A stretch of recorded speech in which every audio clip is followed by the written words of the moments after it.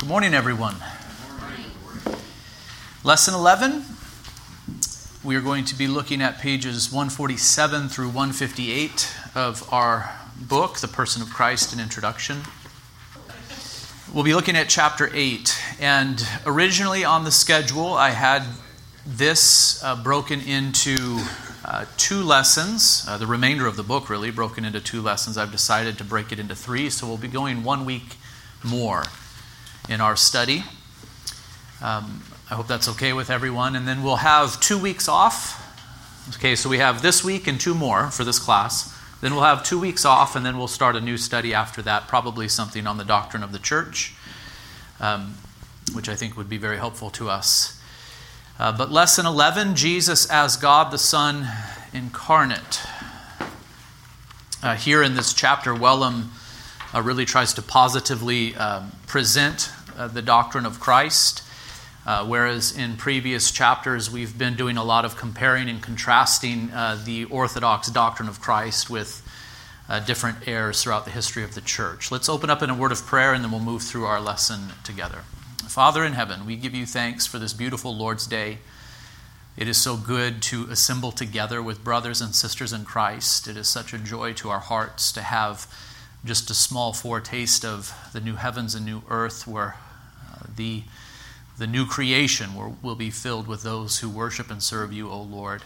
So we thank you for this gift. We thank you for the gift of your word, which brings light to our feet and light to our minds. I pray that we would study it carefully, not only as we read and teach the scriptures in the morning service, but also as we study the word of God systematically. Do continue to help us to understand our precious Lord and Savior, Jesus Christ. It's in his name we pray. Amen. What I wanted to do is to briefly overview with you let's see here. I wanted to briefly overview with you. Where's my numbers? I lost it in my... Oh, they're not numbered like that. How many points are there in entirety in this chapter that he makes? 10. There's 10. And I wanted to show all 10 to you before going over the first 3 in detail this morning. These are 10 points to bring clarity to our understanding of Christ and the question, who is he? First of all, the main heading is the divine Son, and there are 3 points under that. The person or subject of the incarnation is the eternal divine Son. 2, as the divine Son, the second person of the triune Godhead, he is the exact image, correspondence, and word of the Father, and is thus fully God. 3, as the divine Son, he has always existed in an eternally ordered relation to the Father and the Spirit, which now is gloriously revealed in the incarnation. Those are the points we're going to consider this morning, and it all falls under the broader heading of the divine Son. But then the next broad heading in this chapter is a classic view of person. And there we will learn that a person is ontologically distinct from nature. A person is the subject or I of a nature, with a nature consisting of a thing's attributes and capacities. For example, the will, the mind. A person is not a soul. And in defining person, we must also distinguish between divine and human persons. We're going to talk about that under a classic view of person. In fact, we're going to get to that today, aren't we, in our outline here. Let me drop down. I'm confusing myself with the outline. I see it now. Let me drop down to what we'll cover in lesson 12 under the heading The Incarnation. The incarnation is an act of addition, not subtraction. The virgin conception was the glorious means by which the incarnation took place. The human nature assumed by the divine Son is fully human, unfallen, and sinless. And then in lesson 13, we will look at the 2 natures. In the incarnation, the eternal Son took on a new mode of existence as man. The divine Son now subsists and acts in 2 natures without changing the integrity of either nature, confusing them, or melding them into a divine-human hybrid. Then we will consider Christ as a new covenant head. 9, By assuming a human nature, the divine Son became the first man of a new creation, perfectly qualified to be our great mediator and new covenant head. And lastly, we will consider Christ as Lord and Savior. Jesus, the Messiah, God the Son incarnate, is unique and alone Lord and Savior, and thus demands our entire lives in faith, love, and obedience to him. I'm sorry I stated that in a confusing manner. My eyes were not catching the approach I took in this outline right off the bat. But I wanted to just show you these major headings. They are these. First, we are considering Christ as the divine Son. Then we are considering the incarnation, then the two natures, new covenant head, Lord and Savior. So 4 major headings and 10 points that fall under them to try to clarify my gibberish from just a moment ago. So first of all, lesson 11, let's consider the divine Son and what Wellum presents to us here. Again, let me restate these 3 points. The person or subject of the incarnation is the eternal divine Son. So we know that God is triune, Father, Son, and Holy Spirit. Who became incarnate? Which person or subsistence became incarnate? It is the Word, or the Son, who became incarnate. As the divine Son, the second person of the triune God, he is the exact image, correspondence, and word of the Father, and is thus fully God. So the second person of the Trinity is fully God. He subsists in the one divine nature. Father, Son, and Holy Spirit are one. They share the one divine nature. He is fully God, and yet it is the person of the Son, not the nature of the Son, that becomes incarnate. 3, as the divine Son, he has always existed in an eternally ordered relation to the Father and the Spirit, which now is gloriously revealed in the incarnation. We learned about this in our study of the doctrine of the Trinity. Aren't you glad we had that study first? We studied theology proper first, and we tried to learn about the Trinity and how it could be that there is one God and yet 3 persons within the one God. And we really wrestled with the question, how are they distinct? How are they one? Well, they share the divine nature. There is one divine nature. How are they distinct, though? How do we distinguish the persons of the triune God? And we talked about these eternal relations, the doctrine of the processions, how the Son proceeds from the Father and the Spirit proceeds or is spirated from the Father and the Son. You remember all of that teaching there? Well, all of that we will see is crucial to understanding how the incarnation works. You can't really understand the incarnation without having some understanding of the triune God and how there can be 3 subsistences or persons within the one true God. So those are the 3 main points that Wellum makes under the divine Son. And he then explains those in the remainder of this section, which we are going to be considering today. Who is Jesus? Well, according to John, the Apostle John, he is the Word made flesh. John 1:1 and 14. Yet in stating that it's the Word who becomes human, John reminds us of 2 crucial truths. 1, the person or subject of the incarnation is the Word/Son, not the divine nature. That is so very crucial. Who became incarnate? It was the Son who took to himself a human nature. The person of the Son. Remember, in the one true God, there is Father, Son, and Holy Spirit. It's the Son who becomes incarnate. The Son is not a nature. The Son is a person. So the nature of God did not morph into a human nature, in other words. The nature of God remains as it has always been, and yet the person of the Son becomes incarnate. The Scriptures are very clear in testifying concerning this. It's not the divine nature that becomes human. It's the divine Son, who is a person, who becomes human or takes to himself a human nature. So when John says that the Word became flesh, that's a very specific statement. It's not that God became flesh in the sense of the divine nature becoming flesh. It is specifically the Word, not the Father, not the Spirit, but the Word, the person of the Son who takes to himself a human nature. The second crucial truth that is established by John is that the person of the incarnation is eternal, divine, and in an eternally ordered relation with the Father and the Spirit. He was with God, and the Word was God, thus underscoring the triune relations of persons within the Godhead. So the one who became incarnate, the Son or Word, is the eternal God. He has eternally proceeded from the Father and has eternally sent forth the Holy Spirit. He is the one true God. So Jesus as the Son, Jesus as the person of the Son, Jesus as the Word, is not a created being.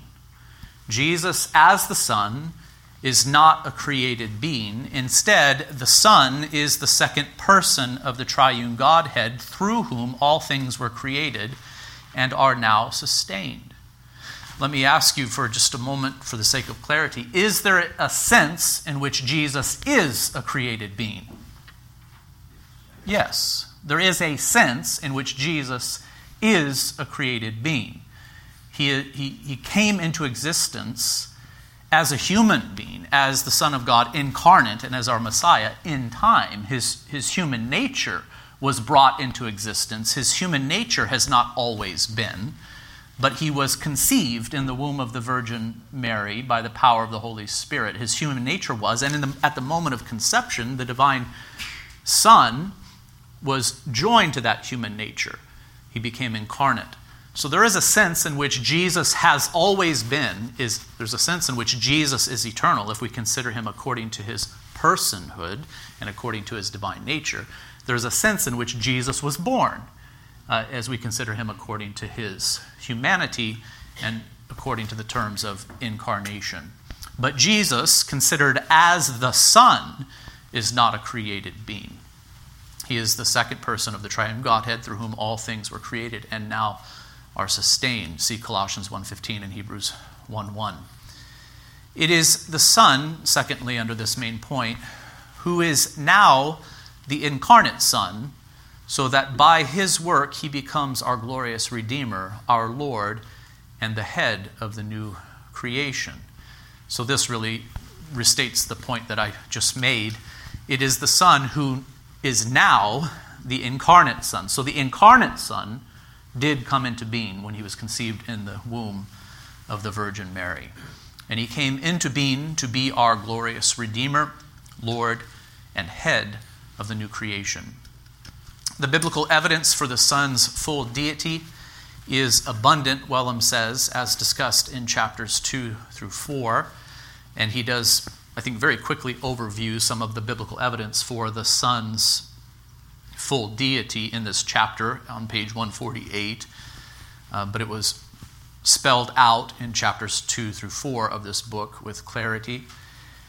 D here under point 2, to account for all that Scripture teaches about Jesus and his relation to the Father and the Spirit, the Church distinguishes between the person or subject of the incarnation and the natures the person subsists in. The person-nature distinction is a theological distinction necessary to account for Scripture's presentation of one God who is triune. So Wellum takes some time to talk again about what a nature is and what a person is. This nature-person distinction, making a distinction between these two things, is crucial for understanding both the incarnation and our triune God. If we do not make a proper distinction between nature, what a nature is, and person, what a person is, we really cannot comprehend what the Scriptures reveal concerning God nor Christ. The nature-person distinction is very crucial. And so Wellum revisits that here, I think, in a very helpful way to make sure that we've got it. By the way, nature and person, these words are not necessarily biblical words, kind of like Trinity is not a biblical word. It's not a word that you find in the Bible. Why do we use these terms, nature and person? Why do we use the term Trinity? Why do we do these things, brothers and sisters? What do you think? To understand the concept behind it. So much in Wellum's book did clarify that when we do theology, it's faith-seeking understanding. In other words, we take the Scriptures by faith. We believe everything that they say. And over time, we seek to formulate doctrines. We seek to bring it all together to say things that are true concerning God, concerning Christ, and this work that He has done. It's the right thing for us to do. I grow a bit frustrated with this idea that we are to read the Scriptures and then never say anything definite about what the Scriptures say. That seems to be an attitude that is present in the church and amongst Christians. We just need the Bible. Well, I agree. The Bible is our only authority for truth. We are to read it. But the end result of our reflection on Scripture ought to be definitive statements concerning what the Bible says. You understand? I don't see the value at all in reading the Scriptures for a lifetime, but being unwilling to say, this is what the Scriptures teach. And so these theological terms have emerged in the history of the church in order to speak with clarity and precision concerning what the Bible says about God and about Christ. If the terms are accurate, if they fit, they ought to be retained. If they are inaccurate, is that the word? Inaccurate? If they're inaccurate in some way, they ought to be done away with or changed. But if they do the job, then we ought to retain them and use them. For here we are able to promote and defend the Christian faith with clarity. I saw your hand, brother. Ben, do you have something?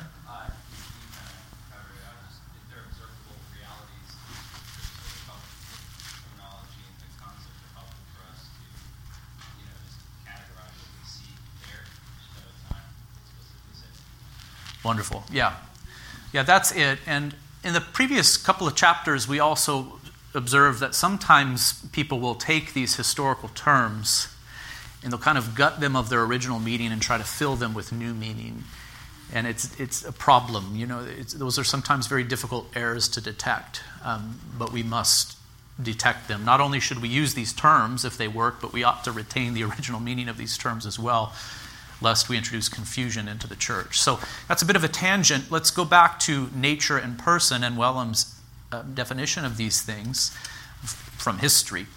Nature, in the Greek, ousia, in the Latin, essentia, and substantia, there's my awful Latin, then refers to what an object is. Nature refers to what an object is. So when we're talking about the nature of a thing, we're asking, what is it?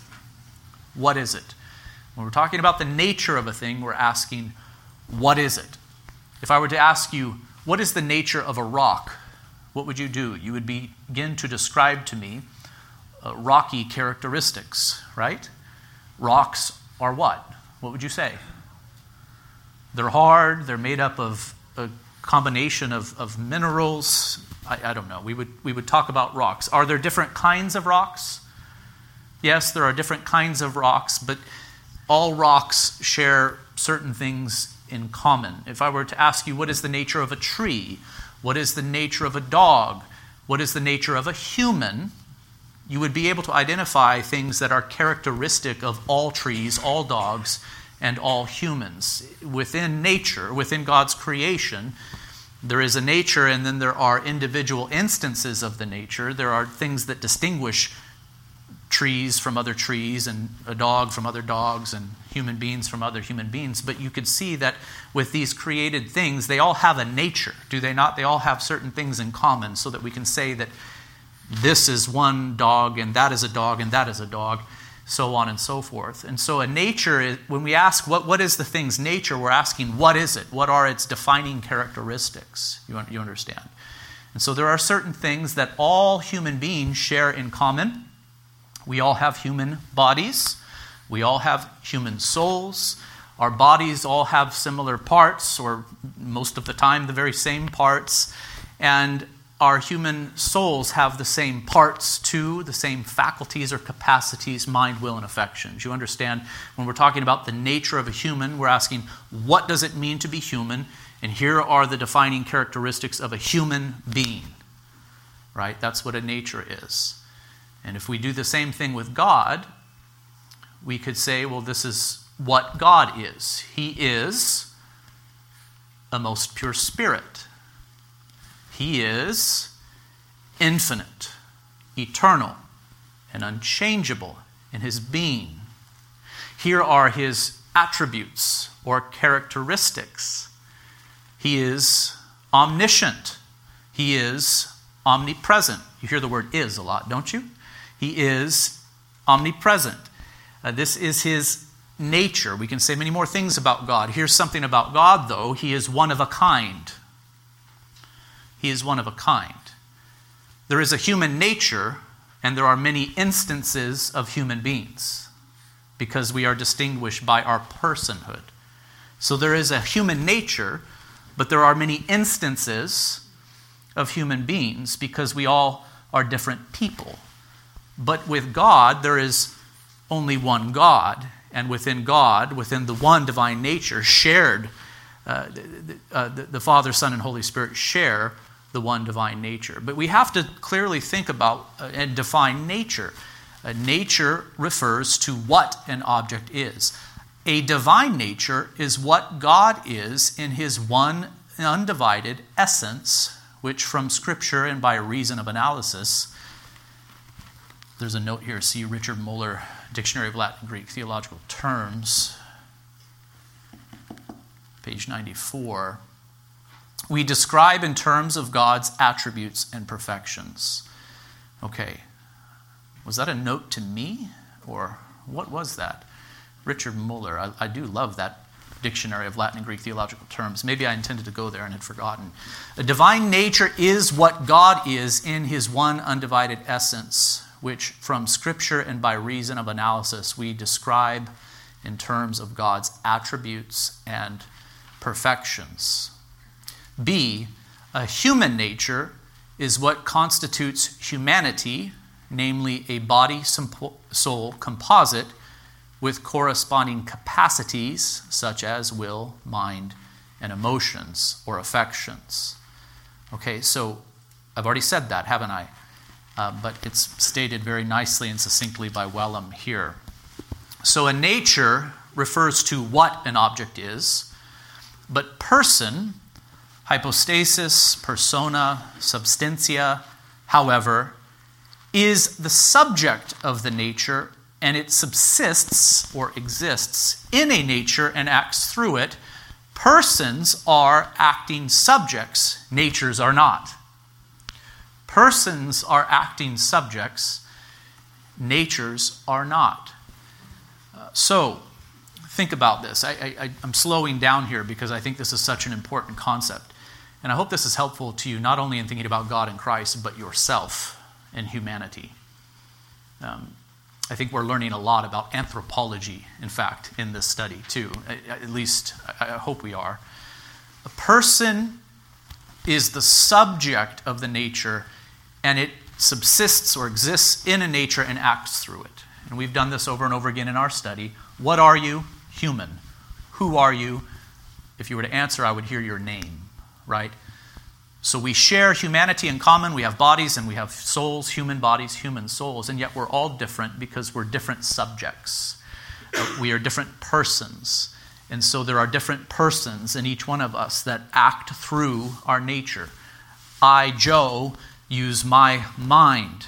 I, Joe, have affections or emotions or desires. I, Joe, decide to do certain things, and I do those things through the body that God has given to me. I decide to act with my body. I decide to speak with my tongue. I decide to think about certain things with my mind, affections, will. Me as a person, I act through the nature that God has given to me. I am a human being just like you are. You understand this? So the person is the acting subject. Who does these things? If I were to say something and then someone were to ask you, who said that? You would say, Joe said it, right? Joe said it. And if you were to analyze that process, you would say he said it through his nature. He thought about it. He felt certain emotions. And then he chose willingly to speak, right? Joe said it. He's the subject who acted, who chose to speak, and he did it through his nature. So we must make this distinction between person and nature, really in order to understand God, Christ, and even ourselves. Time for a quick question. Yes, quick question. Okay, so in our human nature, we are all distinct in our human bodies by our person. But Christ did not take on, he took on human nature, but he did not take on a human person because the person was the Son. Yes, that's well said. So Christ, he took on a human nature, but not a human person. So it's not as if a human person existed and then was possessed by God, right? It's not as if a human person existed and then was sidled up next to by the divine Son or something like that. But rather, the eternal Son of God assumed or took to himself a human nature. And so we talked about that in previous lessons with the terms in hypostasia and hypostasia, this idea that the human nature that the Son assumed was without a person, right? And then later it was clarified that it's not that it was without a person, but that the person of the incarnation was always the Son from the moment of conception. So there was never a time when the person of Christ was without a person, if I could speak in that way. There was never a time in which the human nature of Christ was without a person. The person of the incarnation was always the divine Son. Yeah. Does that make sense? Yeah. Okay. E. Yes. I know we talked about it before, but I'm still trying to... One thing I love about this book is that this is kind of all review, right? We've considered these things by comparing and contrasting orthodoxy with errors, which is helpful. And now Wellum is kind of coming back to this and is just presenting it all over again because it's the kind of thing you need to consider over and over and over again. I would encourage you, brothers and sisters, if you have not had the time, you need to read this book. You need to read it slowly because we are racing through some pretty detailed and technical things together in our 45 minutes of time. So person is the subject of the nature, and it subsists in a nature and acts through it. Persons are acting subjects. Natures are not. If we can distinguish in our minds between person and nature, if you just imagine a nature without a person, that nature, the human nature, for example, really has no ability to act. It provides the capacities, may we speak in that way? The nature provides the capacities, but it's the person who is the acting subject, who brings the decision to speak, to think, to act as it does. Does that make sense? The body gives us the capacity to act in this world. The tongue, the physical body, but so too does the soul. It's the soul that provides us with the capacity to think rationally, to feel drawn to things or repelled by them. And then the will gives us that ability to act upon choice. Scott? I just want to say real quickly that if Christ is taking on a new person, then the atonement is ineffective. In other words, you can't have a human, a regular person, pay for the sins of the world. You have to have, it has to be divine. And so he can't become a person in order to achieve it, correct?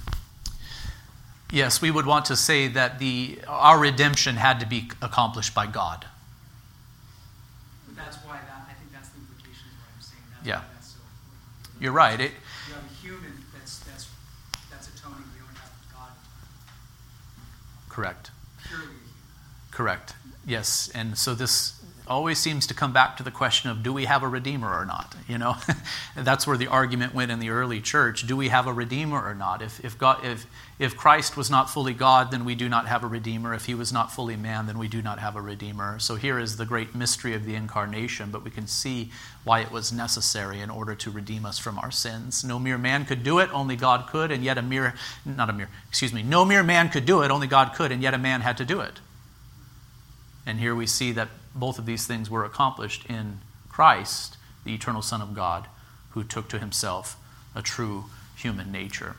A classic view of person then is elaborated upon here. I started to review this section earlier, and I shouldn't have. My eyes didn't follow my outline properly. But here Wellum goes deeper into the question of person. A person is ontologically distinct from nature. So person and nature are not the same thing. Person and nature are not the same thing. They are distinct things. A person is the subject or I of a nature consisting of a thing's attributes and capacities. For example, will, mind, affections. So a person is the subject or I of a nature. And I think here Wellum, I didn't include it in the outline, but I think here he cites that very famous passage where Jesus at one point said, "Before Abraham was, I am." Just think about that for a moment. If you think about Jesus, you go, what are you talking about? You were born to marry. You were born to marry. And the Jews struggled with this, the unbelieving Jews. They said, this guy isn't even, what was the number, 50 years old, 40 years old? And he's saying that he was before Abraham existed. He was.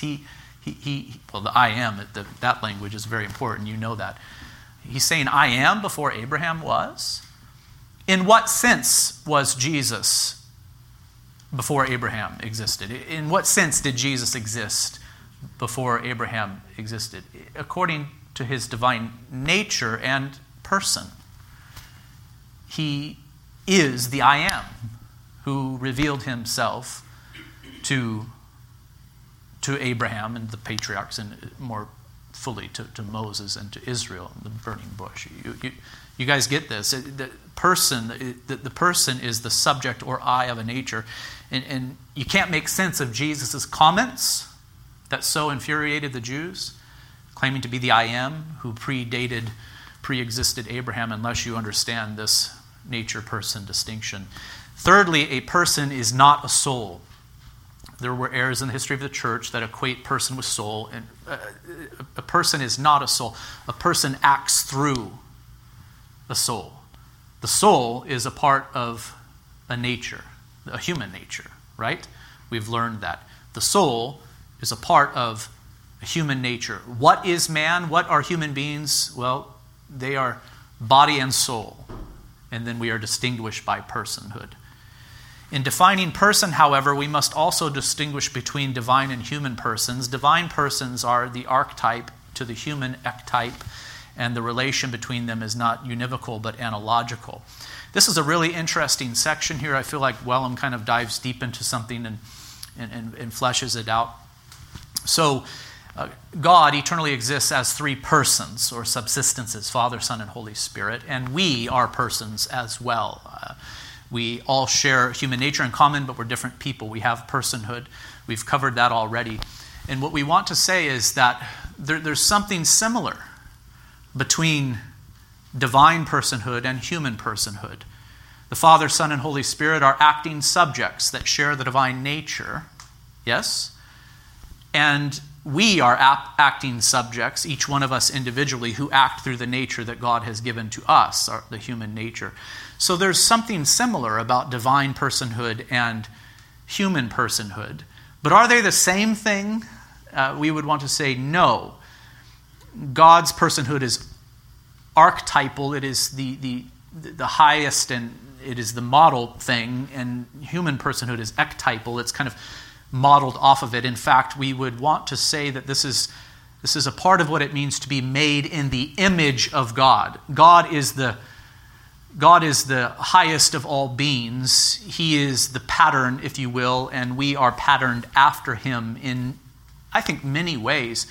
One of the ways that we are patterned after him is as it pertains to personhood. God is a person. There are three persons within the triune God, and we are persons as well. So we are similar to him in this regard. We are not the same, obviously. God is much greater and higher than we, even as it pertains to personhood. I hope I can use that word. I don't know if there's any theological or philosophical baggage that comes along with it. There probably is, but you know what I mean. So there's an analogy between God's person and our person, the persons of the triune God and our person. There's an analogy, but it's not univocal. It's not one for one, because we are creatures, not the creator you see. And you can see why Wellum dives into this, and I think it is interesting. He wants to show us that it was in fact possible for the person of the Son to take to himself a human nature and to act through it. There's enough in common. There's enough in common between divine persons and human persons that it is possible for the second person of the triune God to take to himself a human nature and act through it. Are you following with me? If there wasn't anything in common between divine persons and human persons, then we might say it's impossible for the divine to assume a human nature and to act through it. There's nothing in common between the two of them. You know, it wouldn't work. I'm trying to think of an illustration on the fly here to help with this. I don't know. If you want to replace the old motor in your car with a new motor, it doesn't have to be the same motor, but there has to be enough in common between the old motor and the new motor that it would work, that it would fit, that it would be compatible. And it's almost as if Wellum is trying to establish something like that here. The person of God and our personhood aren't the same. They're related by way of analogy, but there's enough in common to where the second person of the Son was able, in fact, to assume a human nature and to act through it. Let me just let Wellum speak, because he's probably way more clear than I am. A divine person is a subsisting relation in the one indivisible divine nature, unlike human persons who subsist only in their own nature. So here, Wellum is saying, here's something that we do not have in common with God. Within God, there are three persons that subsist in one nature, but with human beings, there are many instances of the human nature, but we all only subsist in one nature. Have you ever tried to get into somebody else's head or to put yourself in their shoes? You understand what I'm saying here? To see the world through their eyes, you can kind of imagine it, but of course there are major limitations. I, as a person, can never really get into you and assume your nature. You understand? There's one person and one nature with each one of us, but within God, there are three persons within one nature. So there is a difference. B, how are the divine persons distinct? The persons are not distinguished by divine attributes, since each person shares the divine nature fully and completely. Instead, the persons are distinguished by their eternal, immanent, ad intra, personal relationships known by revelation, owing to God's actions in creation and redemption, ad extra. The divine persons are distinguished by their own personal mode of subsisting in the divine nature. I rushed through this because I'm running out of time, 1. And 2, this is review from our study of the doctrine of the Trinity that we were blessed by through Swain's book some time ago. So how are these persons in the one divine nature distinguished? They're distinguished not by attributes, for they share the nature, but they're distinguished by their eternal relations. The Father is distinguished by the relation of paternity, the Son by filiation or eternal generation from the Father, and the Spirit by spiration or eternal procession from the Father and the Son. We've covered this before. Human persons, on the other hand, are not subsisting relations in the same nature. Rather, each human person is finite, subsisting in its concrete nature. No human person subsists in more than its own nature, and no human person shares the same nature with another person. All concrete human natures are the same kind of nature, but not the same instance of it. It's fascinating, right? You and I share human nature in common. We have the same kind of nature, but we're all individual instances of it. We're different people. We're different people. So God, we are not just like God. You understand? Our similarity to God it's analogical, not univocal. It's not one for one. It's similar, but not the same. Yet a human person is analogous to the divine person because it subsists in and acts through nature. So we share this in common. In God, there are three persons, and those persons act through the divine nature. Yes? And we have ourselves, personhood, and as persons, we act through the nature that God has given to us, our human nature. So we share that in common. In Christ, and here is his point, and it really is a wonderful point, kind of a technical one. In Christ, there is enough similarity since the divine Son assumes a human nature without a human person. That was brought up earlier. It's anhypostasia, contrary to Nestorianism. He is able to personalize, that is in hypostasia, his human nature and be fully human, although his person is the divine Son. I think his point is simply this. There's enough in common between the divine person of the Son and human personhood that it was possible for him to assume the human nature and to personalize it, to be the acting subject. You see, he was able to act through the human body and the human soul of Christ.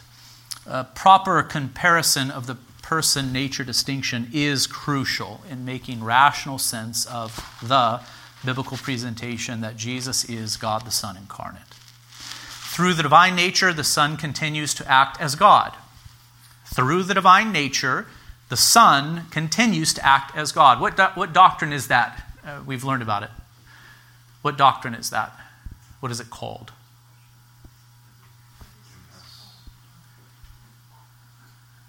It's the doctrine of the extra, remember? Sometimes called the extra Calvinisticum. The idea here is that the Son of God did not cease to be God when he took to himself a human flesh, but continued to uphold the universe by the word of his power. And through his human nature, the eternal Son asserts itself within a human consciousness and in human language. The Son is the divine I of a man who is living a genuine human life. So the Son of God, the Word of God, lived a genuine human life. This is Wellum quoting, how do you pronounce this? Jean Galot. Jesus said to them, "Truly, truly, I say to you, before Abraham was, I am." There's that passage, John 8:58. There's where Wellum brings it up. Okay. So the Son lived a genuinely human life through the body and soul that he assumed. See the triune persons and the relations very quickly. To think rightly about the incarnation, we must also reflect on the Son's relations to the Father and the Spirit. God as triune grounds Christology. So we need to have a solid doctrine of God before we can have a solid doctrine of Christ. I think that is right. Apart from understanding the eternal relations of the divine persons, we cannot make sense of who Jesus is. We are to expect continuity between the ad intra personal relations, the divine processions, and God's ad extra actions, the divine missions, as they function in redemptive history. I did not outline this whole portion that Wellum has here. It's a wonderful portion. You'll need to read it on your own. But think of it, if in God in eternity, God as he is for all eternity, ad intra relations between Father, Son, and Holy Spirit, we see that there's eternal processions. The Father, the Son proceeds from the Father, and the Spirit proceeds from the Father and Son. We ought to expect to see the same thing as it pertains to the accomplishment of our redemption, so that the Father sends the Son to accomplish our redemption through the incarnation, and it is the Father and the Son who sends the Spirit to apply the redemption that Christ has earned to us. You see how the two correspond to one another? God as he is for all eternity, and these eternal processions that we have considered, they mirror the external works of God for the accomplishment of our redemption. The Son and the Spirit proceed from the Father to accomplish and apply our redemption. Every external act of God is one and undivided. So who saved us from our sins? God did. Father, Son, and Holy Spirit. Yes. Yet, the Father initiates and acts through the Son acts from the Father, and the Spirit acts from the Father and the Son. Why did the Son alone become incarnate? Wellum asks on page 154, and then he answers that question beautifully. How does the incarnate Son relate to his Father?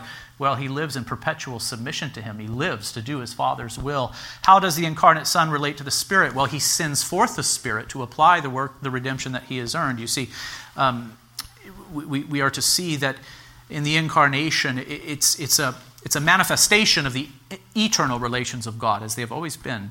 It's a manifestation of it. The Father sends the Son submits himself fully to the Father, and the Father and the Son then send the Holy Spirit to do the work that God has appointed for the Spirit to do, that the Spirit is to do. I didn't say that well, but it's always easy to trip and to slip into error when you're talking about the doctrine of God in Christ. You understand this? You comprehend it generally?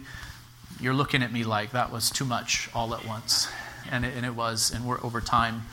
Go back and read this and reread it. Reflect upon these things. You know, at the beginning of this lesson, we said when we do theology, it is faith seeking understanding.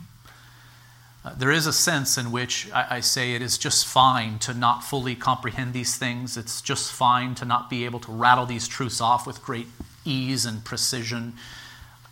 I hope that you believe in Jesus for the forgiveness of your sins. And if I were to ask you the question, why do you think the forgiveness of sins is available in him? I hope you would say something like this: because he is the Son of God incarnate. You see, he is the Son of God incarnate. He did a work that only God can do, and yet he did it as a man because a man had to do it. A man had to offer up obedience. A man had to atone for the sins of man. If you are able to articulate that, I think your doctrine of Christ is pretty sound. This book that we are here considering helps us to think with more and more precision about the doctrine of Christ, though it is faith that is rather basic, seeking greater understanding. So both things are fine, right? Simple faith, and yet us wrestling and striving together to add understanding to this simple faith that we have, this faith that has been given to us by God. Both things are just fine, but we ought to seek to grow together, brothers and sisters, in our knowledge of God and of Christ. Let's pray. Father in heaven, do help us. Help us to read carefully. Help us to understand. Help us to strive to better understand you, O God, and this Christ that you have provided for us. I pray that as we comprehend these things more and more, that our love would grow, that our obedience to Christ would grow too. What a marvelous thing to consider that you, O God, took to yourself a human nature. You, O God, the eternal Word of God, truly experienced human life, suffered and died for us so that we might be redeemed. We give you thanks for your love and for your mercy and for this suffering that you experience for us. In Christ's name, amen.